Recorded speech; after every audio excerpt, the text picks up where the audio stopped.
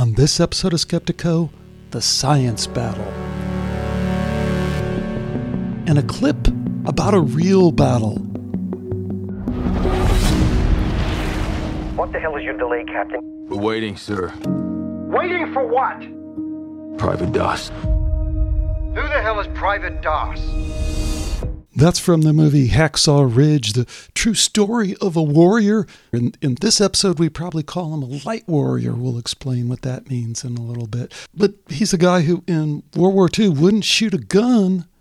But as the scene that I just played shows, he had gained so much respect from his fellow warriors that they wouldn't go into battle until he finished praying. And like I mentioned, real story. This guy, Private Doss, was a real person, conscientious objector, went into one of the most horrific battles in World War II, bullets flying all over his head, pulls at least 75 soldiers out of the battle to safety, risking his own life every time, going back and back and back to save more lives. Yeah, that's a warrior. But you might be asking, what's all this warrior stuff? I mean, we're just talking about science here, right? He would try to tell other lay people, you see, he's not a real scientist. He's more of a sort of a mystic. But it's true. I became a neuroscientist based on a few spiritual experiences that happened in my life. That's Dr. Mario Beauregard, and if you've been around Skeptiko for a long, long time, you'll remember that I interviewed him 10 years ago about his book, The Spiritual Brain, a Neuroscientist's Case for the Existence of the Soul. Keep in mind, this guy's not a religious guy. He's just following the data. So now Dr. Beauregard has a new book, and you'll hear about it in this interview with him. But you also hear that although he's been engaged in the battle for a while, he's a warrior that senses that the battle is changing. It's very hard to be able to unite because there are many differences. Even post-materialist scientists include people who are not spiritual at all. A lot of these scientists, they don't want to have any problem. And they don't want to go out and to face, they are not warriors, light warriors. They're not willing to do that. But in my case, it's very different. I'm all for it. I'm a warrior. I'm used to it because I've been trained like this. I had to fight for my survival, and so it's okay for me. We're fighting with more than materialist atheists or so-called skeptics in science. The fight is much bigger now. It's dark versus light. It's darkness and it's a spiritual war. Like you, I'm not religious at all. My parents wanted me to become a priest, but it was not for me. I have a sense of mission, so I do what I have to do. I don't care if people like me or hate me, but you know what? By doing what I've done, I made a lot of friends all over the planet. The ultimate version of materialism and atheism is transhumanism. And I'm in contact with people all over the planet and friends. And the same process is going on in many, many countries. And yes, a lot of people who were not realizing what was going on. Now they're switching, they're changing. I can see that everywhere. So I'm very optimistic. But it will be rough, bumpy for a while, but I think they're cooked on the other side. I can't stay here while all them go fight for me. But you figure this war is just going to fit in with your ideas? But I don't know how I'm going to live with myself if I don't stay true to what I believe. And so the battle continues. Now, Big, we were made for this. We were made for this time, this place, this battle. Stick around for my interview with Dr. Mario Beauregard. If you like it, tell somebody. Welcome to Skeptiko, where we explore controversial science and spirituality with leading researchers, thinkers, and their critics. I'm your host, Alex Tsakiris. And today we welcome back Dr. Mario Beauregard to Skeptiko. If you've been with Skeptiko for a while, you might remember 10 years ago, it's really been that long, when we interviewed Mario about his excellent book, Brain Wars. But in case your memory doesn't stretch back that far, let me just kind of remind you, Dr. Mario Beauregard is a neuroscientist, multiple fellowships, dozens and dozens of peer-reviewed papers, publications all over the place. I'm even pulling up a picture of him hanging out with the Dalai Lama.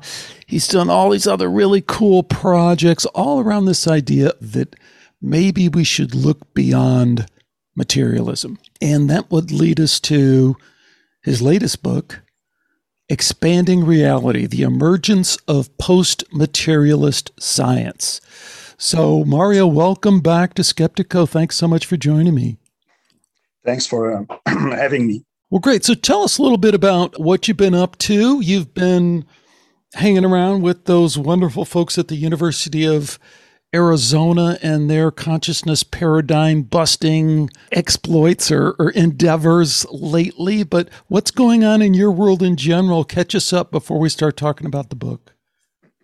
Well, during the last few years, I've been involved in the development of what we could call the post-materialist paradigm. So we first met at the University of Arizona in 2013. So it was after Brain Wars. And so we met with Gary Schwartz and I from the University of Arizona, and Lisa Miller, a research psychologist at Columbia University. We organized a meeting, and people from various fields, physics, mathematics, biology, medicine, psychology. We gather with these people, and lots of these people were very well known, like Charles Start, for instance, Dean Radin, Rupert Sheldrake, Larry Dossey, and so on and so forth.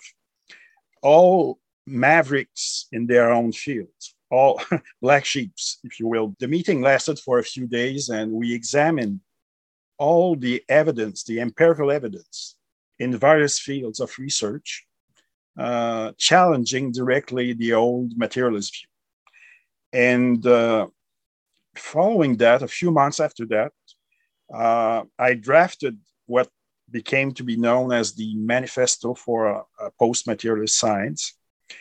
And we all worked together on multiple drafts, and it was published 4 or 5 months after the meeting that was held in March of 2014.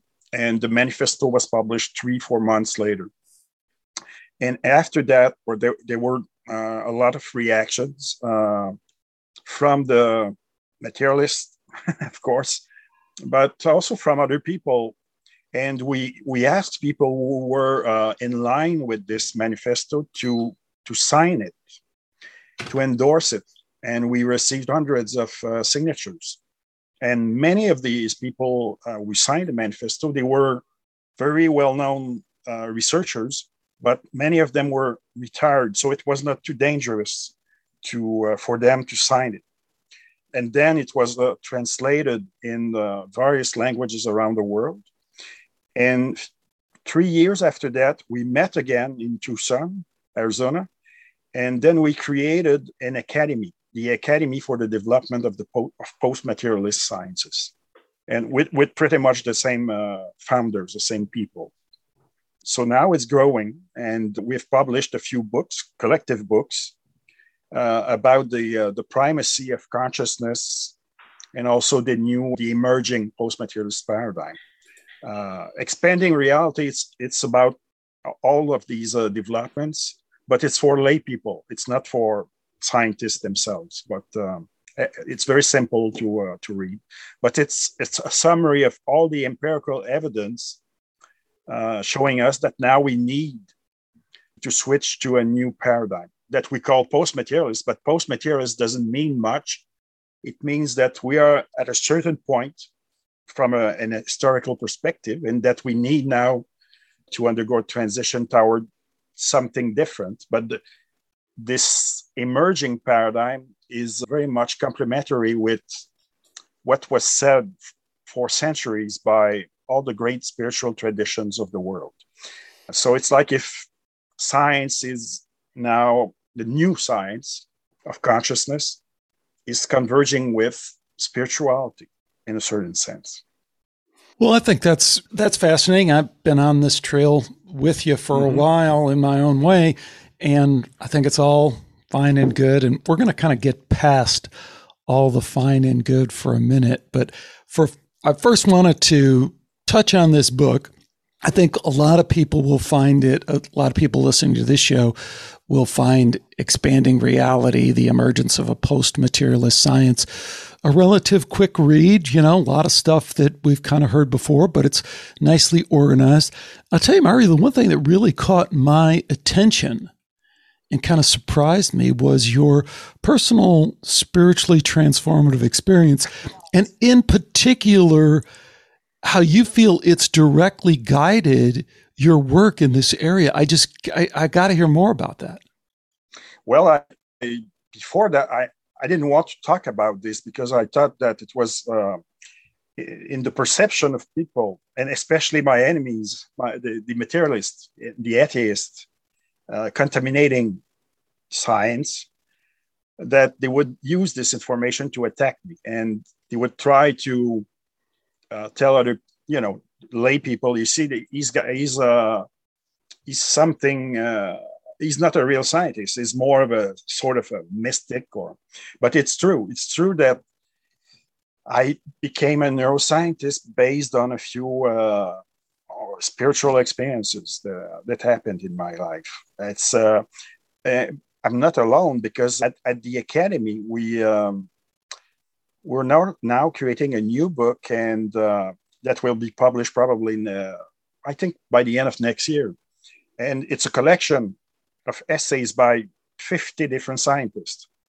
And you can see when you read these accounts, it's very interesting, because a lot of scientists decided to become scientists because of spiritual experiences. But it was never told before because it was taboo. We couldn't say that openly. Now I don't care. I'm almost 60 years old, and a vast portion of my career is behind me, and I don't care anymore.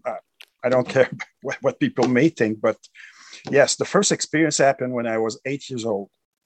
My parents were farmers here in the province of Quebec in Canada, and we had fields for the cows.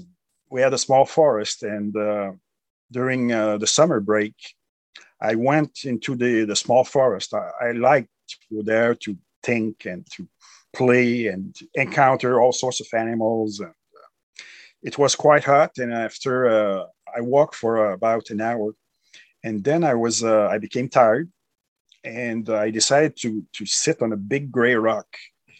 And while I was sitting on the big gray rock, I looked at all the trees that were surrounding me, and I could see also the field, but which was far away, and the cows. And all of a sudden, everything became more vibrant. I knew that trees were alive, but I entered into a sort of enlarged state of consciousness, and I realized that all the trees, the grass, and even the rock itself were all part of a single whole, a unified being. And the small Mario, was part of this unified field, this, being.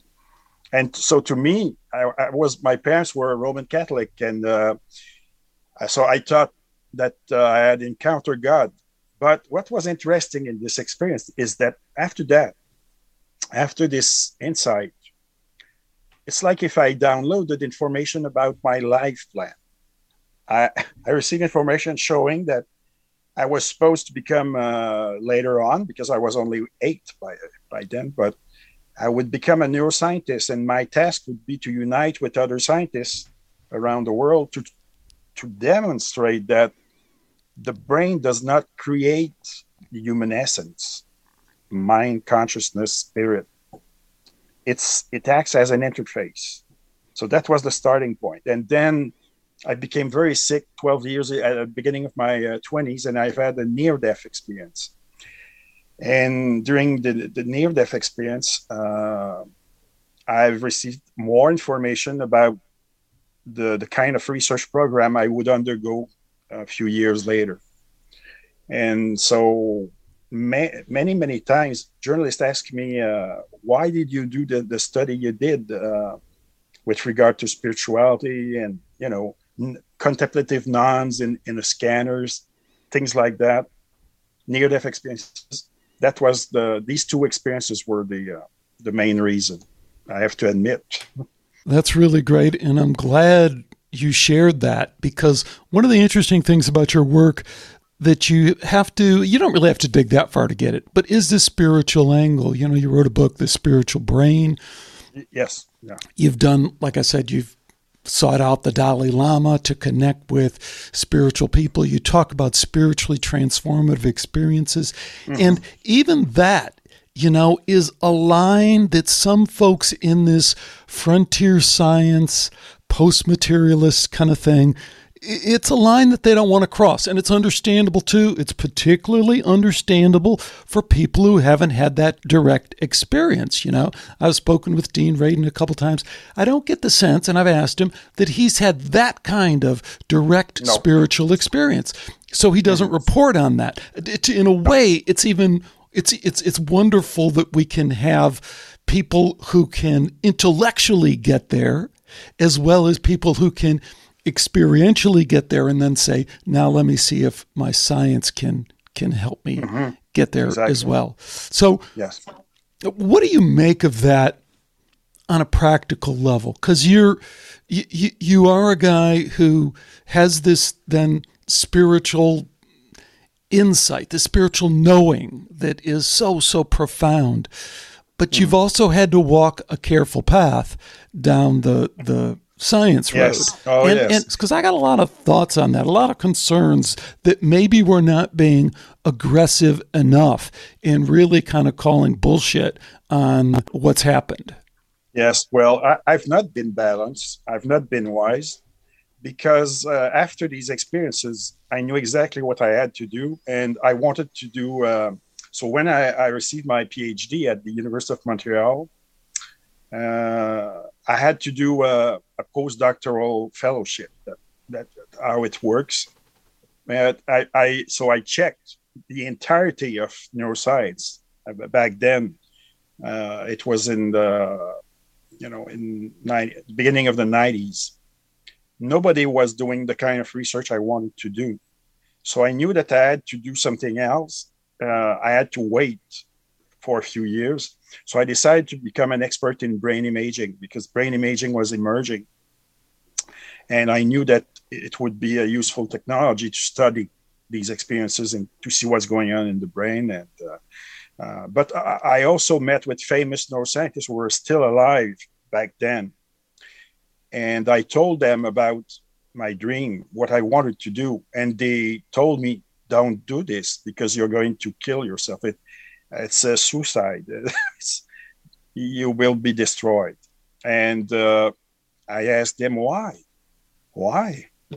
Because it's then that I discovered that neuroscience is supposed to be objective, but as a science, but science is not objective because it's conducted by human beings.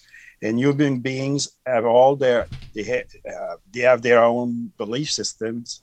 They have emotions, motivations, hidden agendas, and so on and so forth. And then I discovered that neuroscience was like, religion. And there was a Vatican, there was a Pope, and there were a few central dogmas that you have to respect. And one of these dogmas was the idea that the brain produced the mind, as for instance, the liver secretes certain enzymes, stuff like that. And so I started to fight with these famous people from the Montreal Neurological Institute, and I realized that they were playing a game. But the system was built upon a certain number of these assumptions, and they made me realize. They told me, if you're not wise and if you don't respect, you don't play the game correctly, you will be expelled. That's what is going to happen to you. And this is exactly what happened 17 years after that. at the University of Montreal. So I went to the United States to do a postdoctoral fellowship at the University of Texas in Houston for a few years. And then I came back at McGill University at the famous Montreal Neurological Institute that was created at the end of the 20s by Wilder Penfield, famous neuroscience, one of the pioneers of the neuroscience.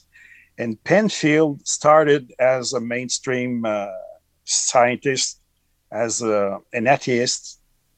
And at the end of, the more he was progressing in his career, the more he started to have doubts about the central dogmas of neuroscience. And at the end of his life, he had become a dualist. He wrote a little book about this, and he was quite old by then. And his colleagues that I met, who were very old, they all thought that he has lost, his compass, that he lost it because he was a bit demented. But he was seeing very clearly. And but all these guys, what they had told me was right, and I experienced it myself, because after McGill University, the University of Montreal hired me to become a researcher there, and we were starting the new brain imaging center, and so I was involved in that, and everything went well for a number of years when I was doing the classical studies that they were expecting me to do, and the partnership with Big Pharma and things like that. They enjoyed that, and there's a lot of money involved in this. And but that's not what I wanted to do. So I started to do studies that were considered to be that didn't fit within this system, because for instance, I convinced Carmelite nuns who were living in a convent, and they were contemplative, so they were not supposed to leave the convent. But after several months of discussion, I managed to convince them to leave the convent and to lay inside a scanner, functional magnetic resonance imaging scanner, and to try to enter into a spiritual state, and so on and so forth. And I've done several studies like that. And then I started to have problems with the direction of the medical school at the University of Montreal, and they started to try to intimidate me, because they told me that they could play with my life professionally, with my salary, and if I didn't listen to what they were telling me, bad things would happen to me. And so I've been bullied like that for years. I never talked about this openly. That's the first time I do that. And I don't care if they come back, and because I have too many evidence of that. And behind closed doors, they told me, the leaders of the medical school, you cannot do this within the walls of University of Montreal, this type of studies. We don't want that. We want you to do partnership with Big Pharma and the classical studies, using all the various tools of neuroscience.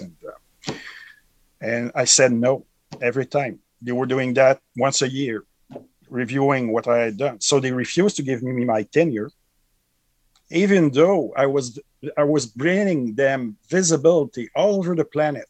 I was invited to meet with the Dalai Lama. I was invited to speak at the United Nations in New York, the department concerning science and evolution of society, and so on and so forth. I was bringing them a lot of visibility, but not the kind of visibility they expected from me. They didn't want that, and I realized that they were there to maintain an ideology in place.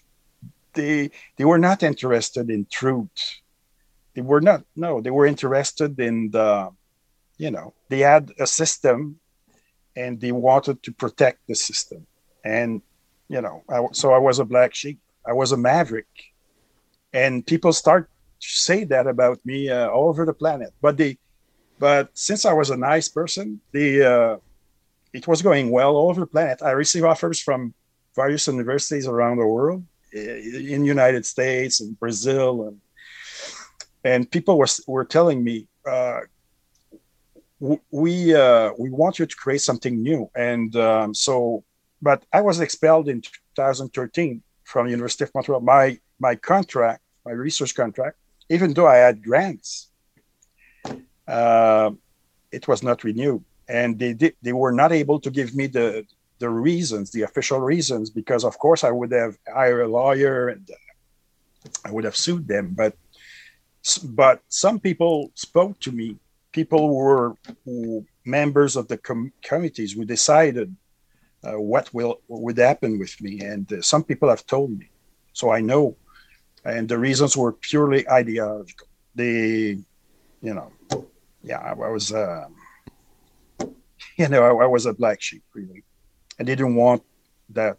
So a few weeks after that, Gary Schwartz, who was another controversial researcher, but at the University of Arizona, a few years before that, at the University of Arizona, they created the first research center on consciousness.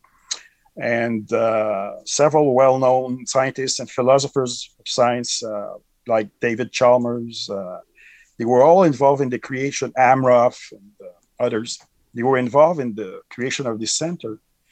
And Gary Schwartz didn't know me personally, but it's so funny because he said, there's an inner voice that told me to contact you.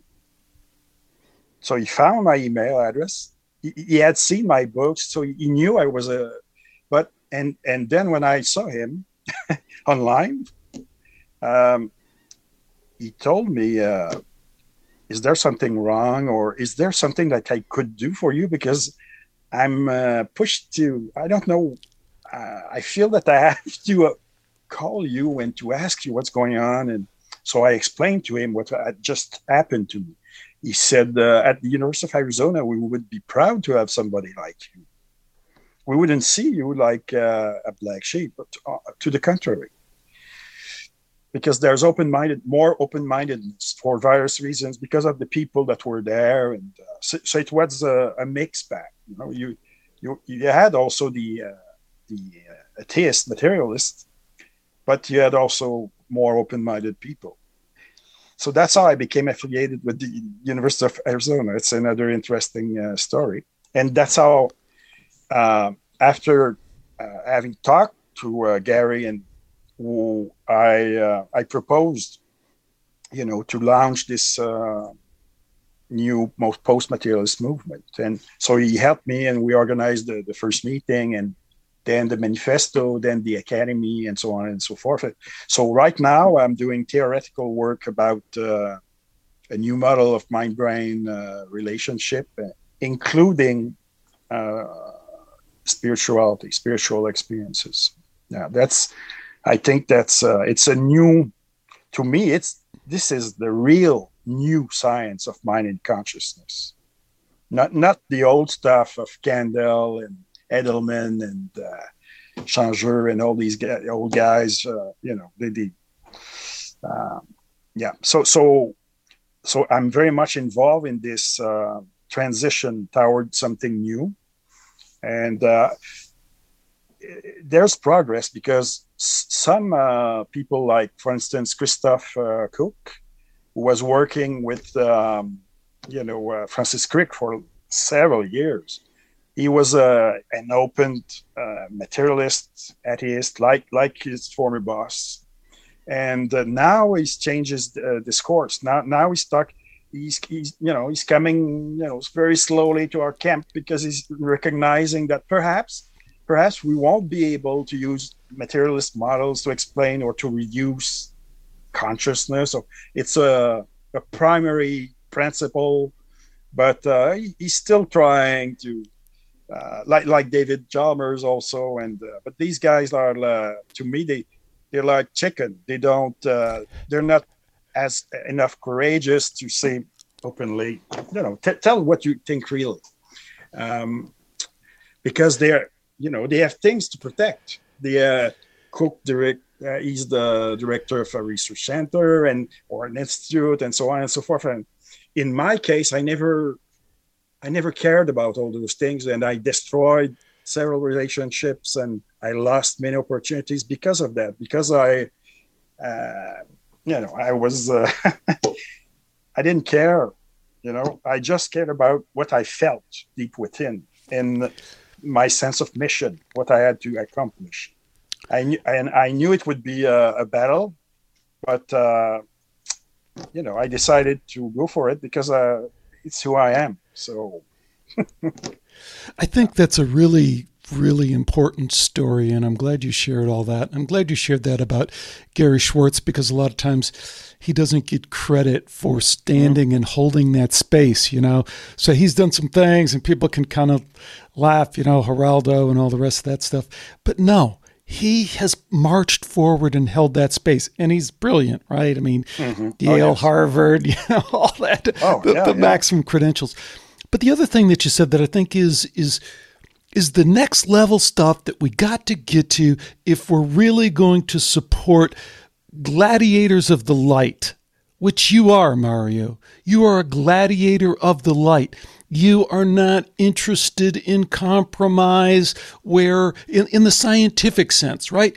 A scientist isn't interested in stupid ideas and compromising and saying, well, everybody has a point of view, and if you kind of ran the numbers this way. No, that's the beauty of science, is it allows us to play this game that we really can measure things, because we know we can't really measure things. But if we were going to measure things, this is the result that we have, and this is where we get. So one of the things I want to do in this interview is kind of pull you further into and get your thoughts on how deep this thing goes, how deep this battle, and it really is, and this is again going to turn people off, but at some level, this is a deeper spiritual battle that we are somehow engaged in. And I say that not knowing what that means. I'm not a Christian. I'm not at all a religious person. But it's kind of hard to deny that there's some elements to this that do look like a battle. Let me play you a clip, because in your book, in this latest new book that people really need to check out, as well as your other books, Expanding Reality, one of the things you touch on, because you have to, because it's such an important part of this whole story, it's such an important part of reclaiming our history, is the remote viewing project, Stargate at SRI. But it goes very deep, and in some ways it goes much darker than we're willing to sometimes go to. Let me play this clip. It's a couple minutes long, and then let's talk about it. I have an interview coming up in a minute with Lance Maria, the creator of the fantastic movie Third Eye Spies, a true story of CIA psychic spying. Okay, I don't really have to play that clip, and you can go listen to that show if you want. But also, I don't have to play that clip because I kind of tee it up and summarize it to Mario here. So let me stop it there. My point is, we have to fully embrace this history. We have to pull it apart. And I think frontier scientists like you are, and we know the frontier scientists because they don't only have arrows in the front from the people they're pushing against, and they have arrows in the back too, because that's the guy who's always out front. He's got arrows in his back as well as his front. This is our history. So part of this history is, fuck yes, we did this post-materialist bullshit. So the people at Montreal, they're playing some kind of game because the real players at McGill, locked in the MK Ultra lab, they were way past materialism. They were, how do we operationalize this? How do we mind control people? How do we do telepathy? How do we do remote viewing? They weren't sitting around wringing their hands going, gee, is remote viewing true? Or is sensory deprivation true? Is dissociative identity and split person, is that true?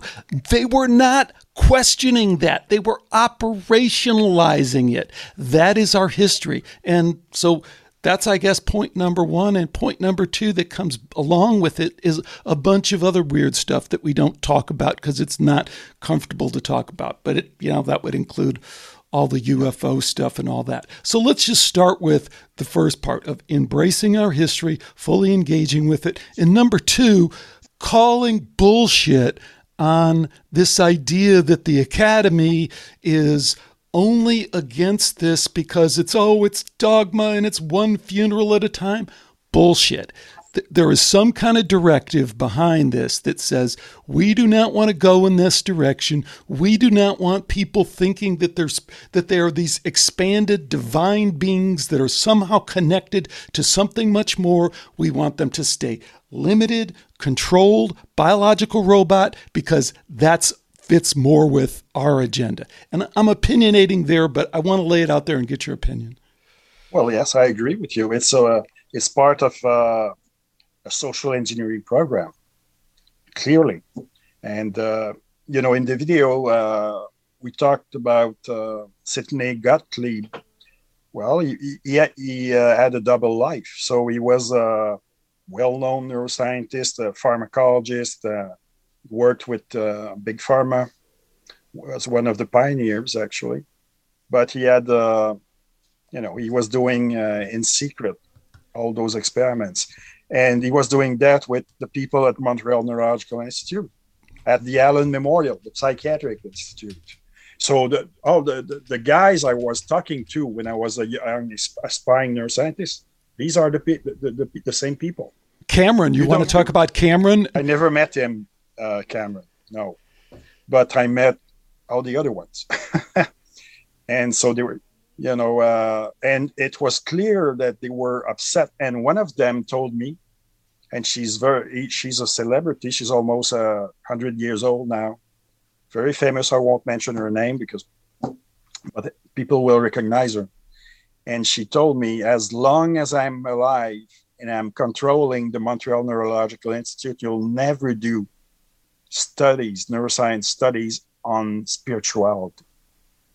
Never. So she organized something with all the other members of the committee, the ethics research committee and the scientific committees, to prevent me from doing these studies. I had earned a grant from the Templeton Foundation based in the United States, but I was not allowed. They blocked me and I asked them, what for? What is the reason? And when I started to argue about them regarding spiritual experiences, and they were becoming berserk totally. Like and then I knew that it was more than, it was a war, really, between two totally different paradigms. Dark and light. Right. That's what I understood then. But I couldn't prove it. But now with everything that is happening on the planet regarding the, it's very obvious. now it's very clear. I think it is obvious, and I think more people need to stand up and talk about it. And I think we need to wind it back a little bit because they've shifted the game a little bit. It's no longer about consciousness per se. There's no longer the Dawkins and that kind of stuff. But what they have introduced is kind of a direct, you look at Ghislaine Maxwell being tried now, and this is Satanism and it's openly satanic practices, and we've interviewed people on this show that have been part of satanic ritual abuse cults, and you get to this dissociative identity disorder. And again, folks, don't take this wrong. I'm not a Christian. I don't know what a satanic cult is. I don't even know what that means inside of my worldview. I know that there is this extended realm that, because people like Dr. Beauregard come back and say, hey, we study it scientifically. We study near-death experience. I don't know what to tell you. There's an extended realm. People die and they go someplace. There's reincarnation. I don't know what to tell you. They die. We don't have to come to a bunch of firm conclusions. We don't have to pull out the Bible and say this is what it means. We can just say what they're telling us is bullshit.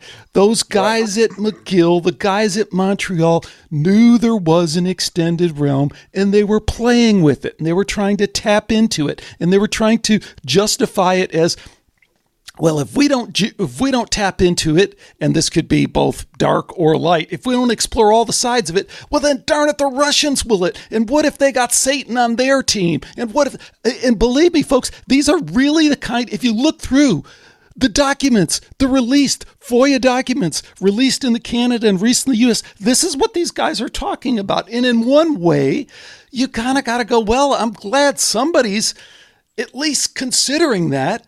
But where they went with it in terms of the experiments that they did do and where they were willing to go and the lines that they were willing to cross, all of which were in this extended post-materialist realm, it gives us pause as to considering what you're saying is what is really behind them not wanting to go and look at this research.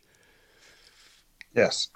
Well, they are actors. They are participating in this battle, but they are on the other side, clearly.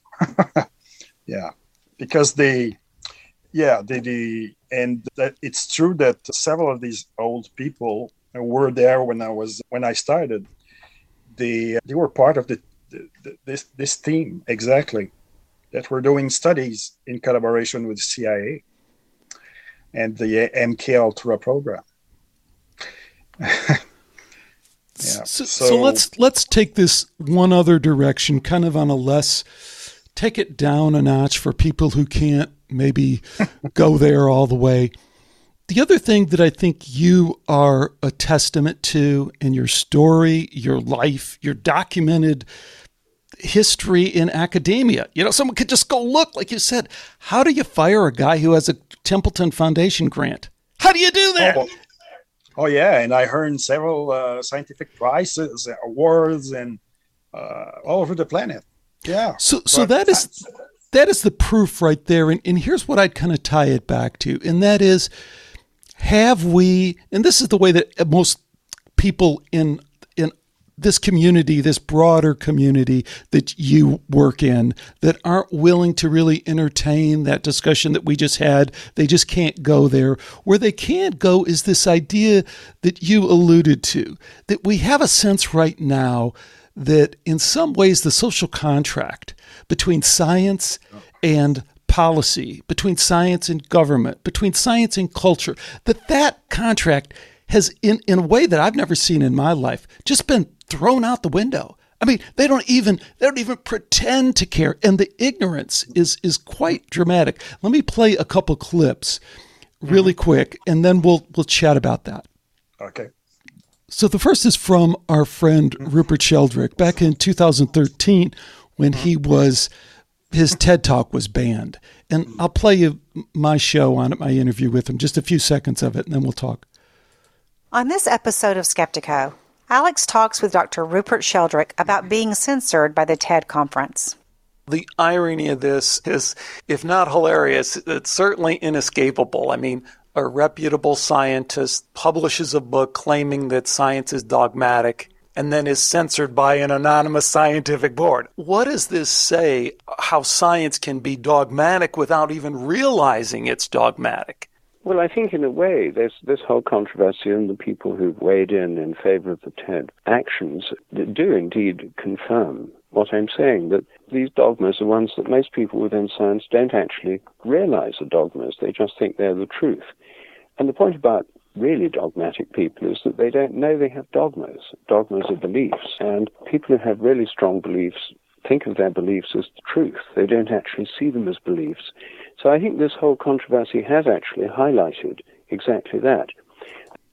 So I'm going to pause it there for a second, and I would almost say that those are the good old days, because it seems like there was some restraint back then. There was actually, it caused a stir when a reputable scientist like Rupert Sheldrake was banned. People were kind of up in arms and say, hey, you can't do that. Science has a right to speak and speak freely. That is our social contract. That is what we demand. It's been broken. It's not there anymore. So let me play a clip from an interview I just did recently with Sarah and Jack Gorman. I think it's pretty self-explanatory. These people are super smart, qualified. Sarah, undergraduate degree, Harvard, PhD, Columbia. So speaking of silliness, here's where I start, which seems obvious to me, to anyone who cares about science. And that is, should we limit scientific debate? I do think that anybody who spreads information about medical technology that people need in order to survive, that's not true. And usually it's intentionally not true.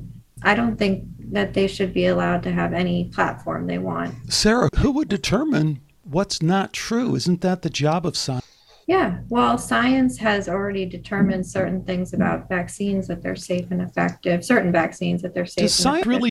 So I'll cut it off there. This is the water, unfortunately, you've had to swim in all your life. But what comes through to me, and the reason I played the Sheldrick clip first, and you totally got this, so I want you to speak to it, is it's different now. It's like Sarah Gorman, PhD from Columbia, is really that clueless. She really, if they're burning books in Columbia in the center square that don't agree with her, even if they're from the most reputable scientist who's published in Nature multiple times, which as many have, and they're being banned, she's like, no, I'm bought into the program that we don't have to listen to people who don't agree with this. So speak to that, because that if people don't get the spiritual warfare, they get that that's somehow a breaking of that contract. Well, that's the kind of scientists who will lead us to a tyrannical system. And that reminds me of something. There's a famous university in Paris. It's very old. It's called La Sorbonne. It's a bit like Harvard, but for the French people. And about 10 years ago, they invited me to give a lecture on my work. And I went there, and the organizers invited members of the French Academy of Sciences.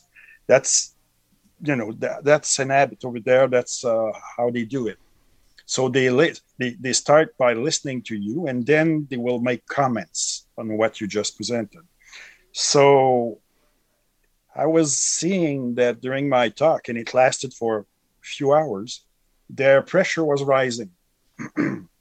They were red-faced, and at the end, the president of the academy, a noble man, very well recognized in France, he said, it's too bad that we're not 200 years ago, because you know what we would do with you, or you know what we would like to do with a guy like you?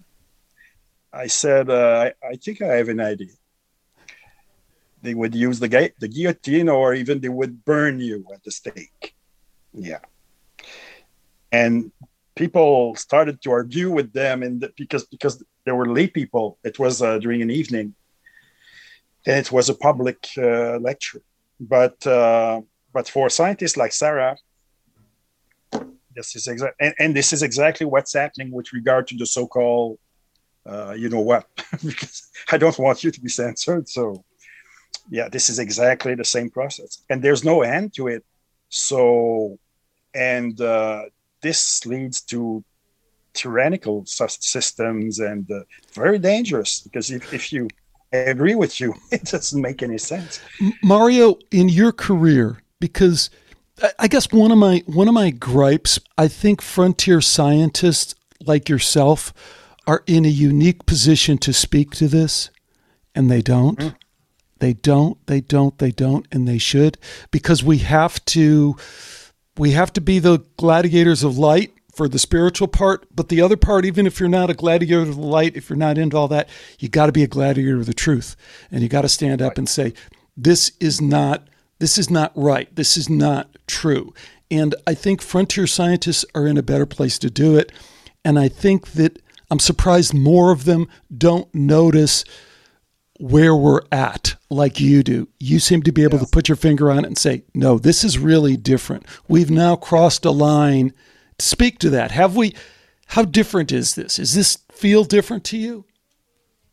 Oh, yes. It's there's no respect anymore, no examination of the evidence, but now they do that openly. So with regard to the the sanitary state of the world. And so last year, in line with my convictions, I participated in a group of people who decided to sue the government, the provincial government and the federal government of Canada. But guess what happened? The judges, they're corrupted. They're part of the same system. So my role was to demonstrate scientifically, to review the literature showing that you don't put people in normal people, healthy people in lockdown that last forever. You don't ask them to wear masks and so on and so forth. And I reviewed all the scientific literature about this, and we sent that to the judges. But it was the Supreme Court, the highest level. The judges never review our lawsuit. They never examined it. They decided to sit on it forever to protect the puppet politicians who are in place right now. That's what they did. But it's very similar in science. It's they have their own private club, and if you're not a member of this club, and it will be very hard to accomplish something unless we unite. But uniting, and we need examples. I'm willing to go, because a lot of people behind closed doors, scientists, during all my career, they said that it's nice what you're doing. It's nice. Go there. Be the first one to do, because they're not courageous and they want to protect what they have, and so they need other people to fight. But how do we even unite is tricky, right? Because even in this community that you're a part of, the consciousness frontier science community, there's divisions. There's still this left-right thing that goes on, and it's troubling because I'm like, okay, I get that. Some people are just wired to be political. I'm not. I'm apolitical. Anyone who looks at this, you just see there's some level of control beyond that. But for people who are in that, what can we unite on? What do you think is a potential answer of something within this community that they can coalesce on and everyone can more or less agree? Is it post-materialism? What do you think it is?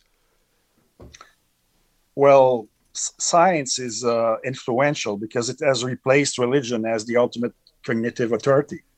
So if you use the angle of science, you may convince more people, because a lot of people have left the churches for a few decades now. And so yes, but like you're saying, it's very hard to be able to unite because there are many differences.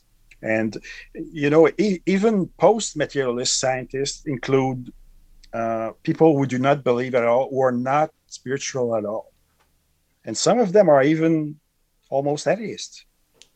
So it's difficult to, but what I decided to do to influence the outcome of the future of humanity, I decided last year, in response to the so-called pandemic, to create a new social network to unite people, conscious, awake people, spiritual people, we could say, all over the planet. So now it's not only science or scientists within, because a lot of these scientists do not want to. I know them, I interact with them. I'm part of the same academy, but they don't want to have any problem. And they don't want to go out and to face, they are not warriors, light warriors. They're not willing to do that. And some of them are quite old now, so I can understand. But in my case, it's very different. I'm all for it. I'm a warrior. I'm used to it because I've been trained like this. I've been trained. I had to fight for my survival. And so it's good. It's okay for me to do this kind of job, but with other people. But I think if we want a global transformation, we have to unite, but at a much wider scale than simply post-material science. Now we're fighting with more than materialist atheists or so-called skeptics in science. The fight is much bigger now.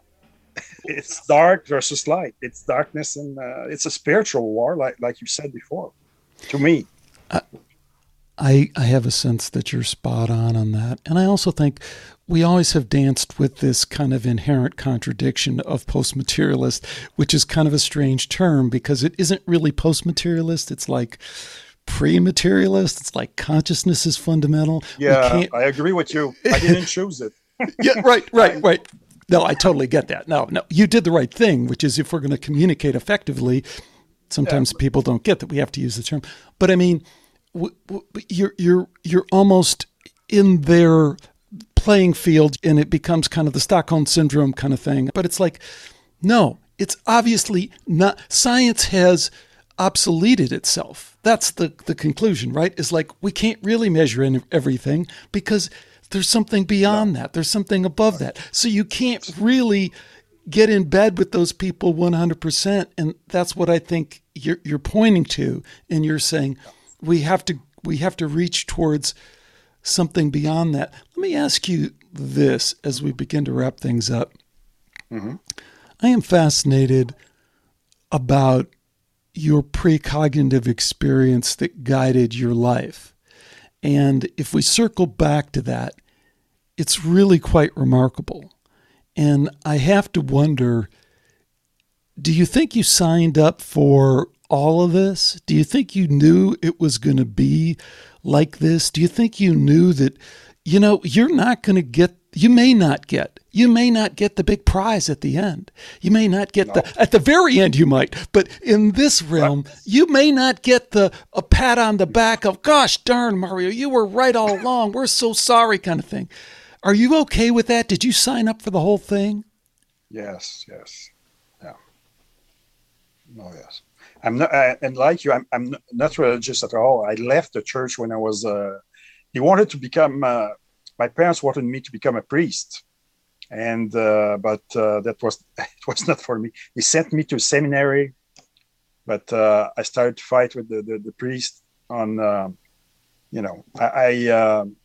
regarding the Bible content, their dogmas. And so, no, I don't, I'm not doing, I have a sense of mission. So I do that. I do what I have to do. I don't care if people like me or hate me but you know what? By doing what I've done, I made a lot of friends all over the planet. I realized that, the lay people, I saw a big progression from when I started to travel 30 years ago, from the last few years before the beginning of this craziness. There's an evolution of consciousness really in society. I see that. I can see that. I see that because people write to me and talk to me about their own experiences and, and using social media now. And there's really so there will be a big clash because, it's right now. We're in it now. It started. It's about two different worlds, two totally different trajectories. And, the ultimate version of materialism and atheism is transhumanism, so Silicon Valley and all these guys who are promising eternity under a different form. And these guys are, they are con artists. They don't know anything really about consciousness and spirit, and but they are trying to, they're salesmen, and they're trying to convince people. So, but I'm not. I don't think their project will be successful. I want to pick up. I want to pick up on that because I agree with you, but I want to be honest about it too. And I hold on to two quotes that are both inspirational and also I think true. And the first is Mahatma Gandhi, who said, "Good always wins." look at it through history. He says, I'm not, I'm paraphrasing, but he goes, look, I'm not saying that just to make you feel better. I'm like, look at history. Good wins, good wins. But the other quote I really like is from my friend Miguel Connor, a quote of a quote. He says, evil always turns stupid. And I think we might be beginning to see that. There's more and more people who are just kind of ordinary people who've just kind of kept their nose to the grindstone. They haven't listened to too much, but now they're kind of gone, no, dog, that's just too freaking stupid, even for me to buy into that. Well, what do you think about that? Is there a reason to let the light shine through us? Do we have to be dark and do we have to be down about this? Is there a reason to be optimistic? Yes. I see that, and I'm in contact with people all over the planet and friends, and the same process is going on in many countries. And yes, a lot of people were not realizing what was going on, or didn't care about that, but now they're switching, they're changing. I can see that everywhere. I have contacts, friends, and so I'm very optimistic. But it will be rough, bumpy for a while, but I think they're cooked on the other side.